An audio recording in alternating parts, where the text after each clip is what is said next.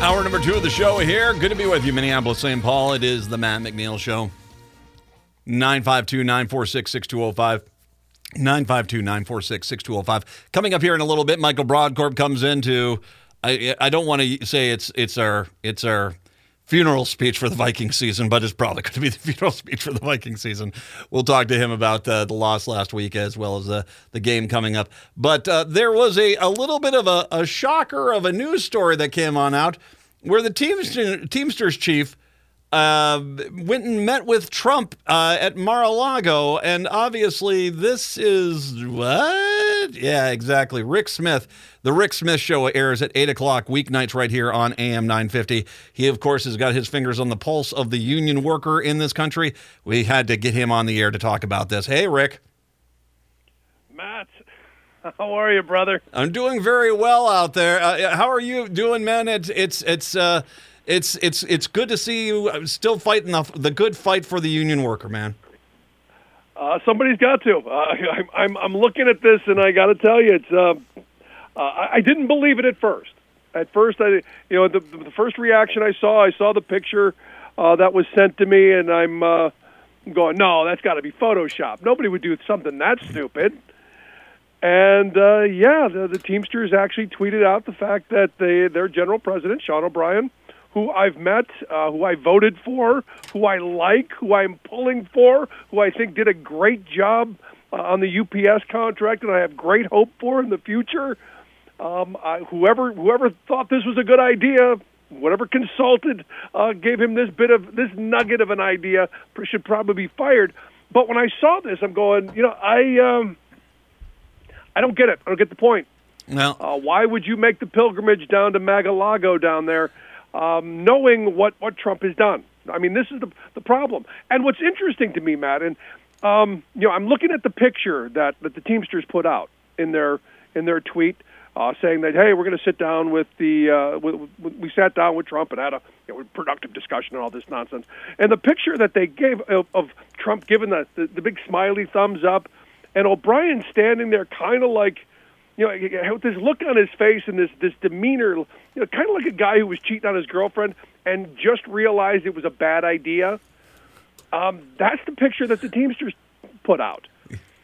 Trump put out a picture of both of them doing the thumbs up. So not only did Trump, basically get the message that he wanted, that the unions, are listening to him.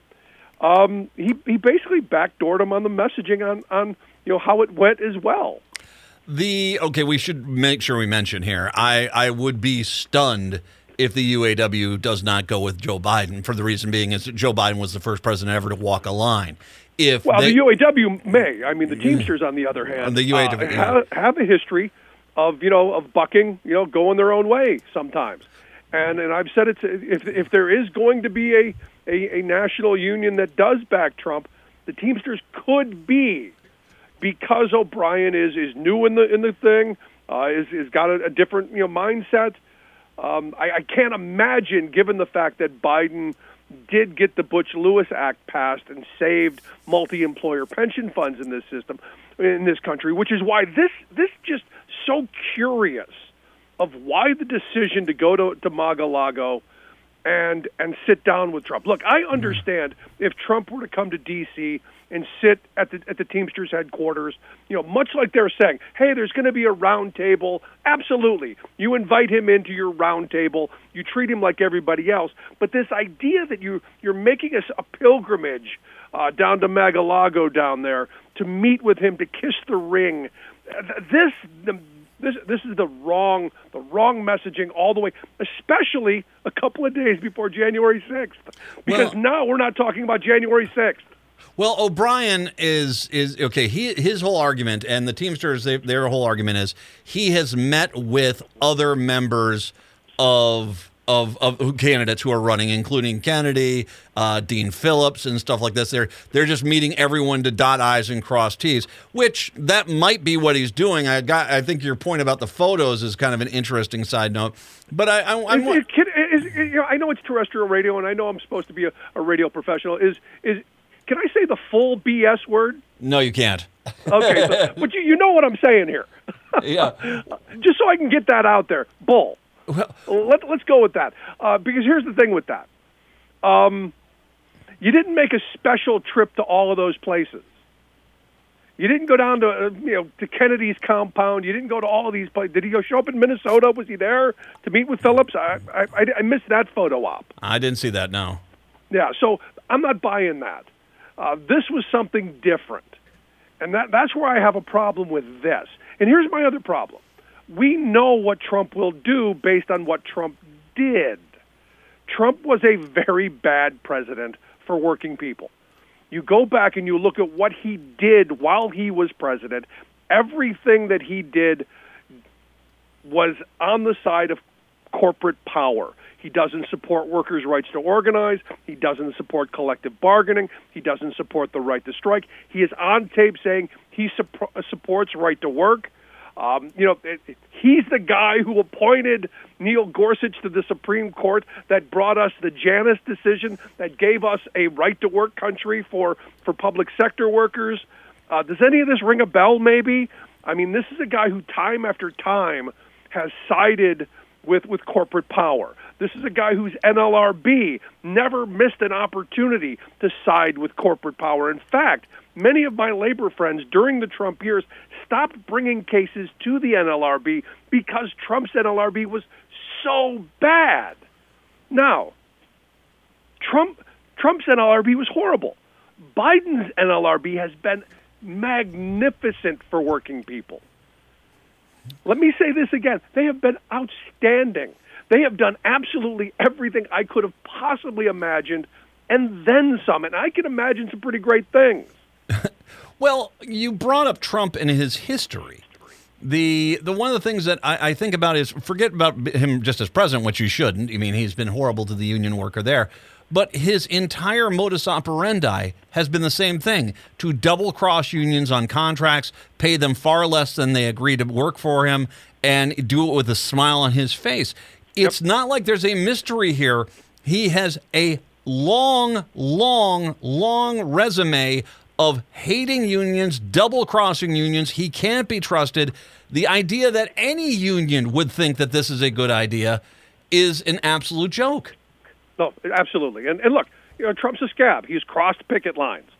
Why you platform that person? I don't know. Now, look, what I'm being told by folks that I know is this was you know how DC PR people work. Hey, we've got a little lull. We had the high of the UPS negotiations. We need to get some energy. We need to get some activity.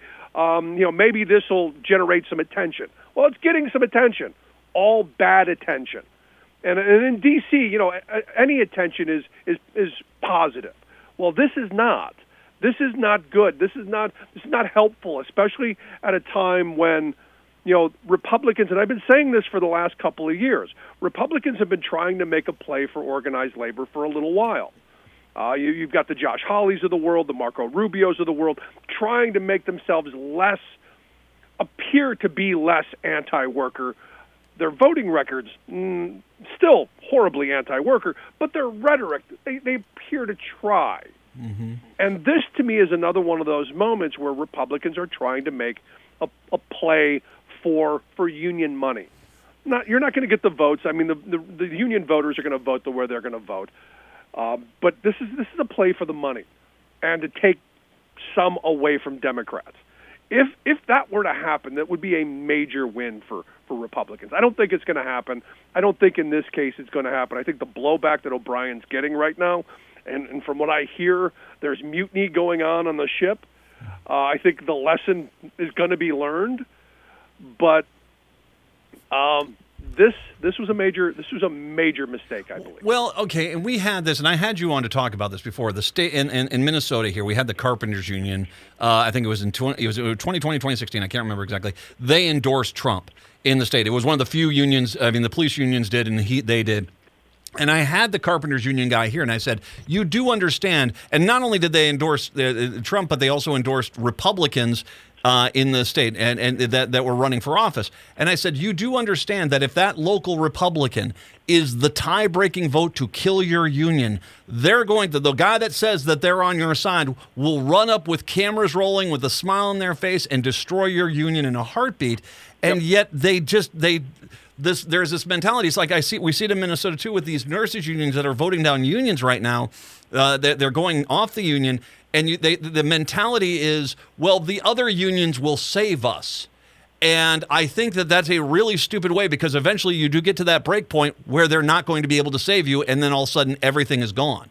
No, and that's the problem here. And you pointed out a moment ago that nothing comes out of Trump's mouth you can believe, because he's gonna double cross and backstab you. And I don't know what I don't know what the idea was to pull all this together. I don't know why this happened the way it did, but it was a major mistake. Now, someone said, well, should he have met with him at all? I go, yeah, of course you meet with him. If Trump were to come to D.C. and go to O'Brien's office, absolutely, like any other candidate, certainly you meet with him. You don't turn him away. Hey, look, if he came to my office, I'd meet with him. It's the platforming of Trump. It's the fact that he made the overt act to go to Mar-a-Lago to meet with him and elevate this meeting to something very special. That's the problem that I have with it, because this sends a whole different message in my view. Wasn't O'Brien just with that knucklehead from Oklahoma in the Senate who wanted to start a fight with him? It's not like the Republicans, they had an actual senator. Bernie Sanders had to basically rein in Mulwine, wasn't it? I think it was. They had Mark Wayne Mullen. Mark Wayne Mullen, yeah. And, but here's the thing. To be completely fair, and this is completely fair, O'Brien started it. Yeah, I did. With his tweet, anytime cowboy, anywhere, anytime cowboy was the tweet. You go, the day he tweeted, I go, this might get him a butt whooping. In fact, I said this on air. He may have to take a butt whooping for this, because I would have to. If I said it and I'd back it up, I'd have to go down there and take a whipping. Yeah. Well, I'd still he's a teamster. I'll put 20 on him. There. Okay, and I should mention I brought up UAW. Not the Teamsters, but the UAW. Didn't Trump back in September basically threaten the UAW, saying, if you don't support me, I will destroy you, basically? Well, no, what he did is he's making a play, again, where they're making a play for the members by saying, your leadership is selling you out. Because Trump was, basically trying to talk to the members, saying, your leadership is demanding too much. They want too much for you. And look, when Biden was going to when Biden walked on the picket line, Trump went to Michigan.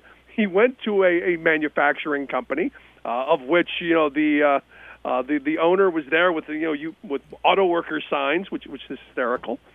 But Fain handled it properly, and this is the thing that I think is important to remember. There's a way to handle Trump, and I thought Sean Fain did an amazing job of it by saying, look, at the end of the day, our job is to take on these billionaires. He says with every fiber of our union is being poured into fighting the billionaire class and an economy that enriches people like Donald Trump at the expense of workers.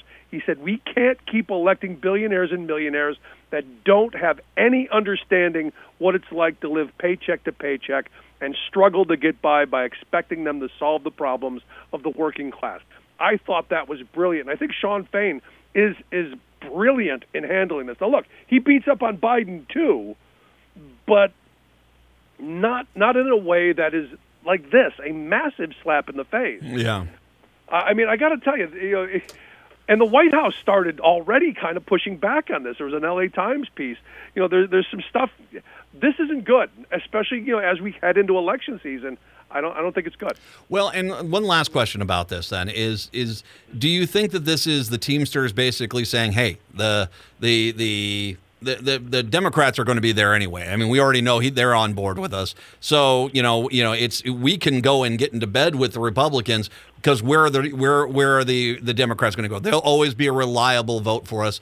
So do you think that there's some kind of trying to play both sides of the coin thing? I mean, clearly there is some of that going on, but are we looking at something on a much larger scale as we get closer to the election? I got to tell you, it's my view that this is someone who's whispering in President O'Brien's ear that, hey, you don't know, we should probably, hedge our bets a little bit. Go meet with Trump, have dinner with him, play nice. You've said a lot of bad things about him, but hey, do this, and we're gonna endorse Biden. But if Trump wins, at least we've got this. I think there's that kind of triangulation with the consultant class. Okay. You know how this stuff works. There are people who are soulless who don't get the ultimate message. So I think I'm going to give President O'Brien the benefit of the doubt that this was a bad piece of PR consultant work, and that they should probably fire that consultant.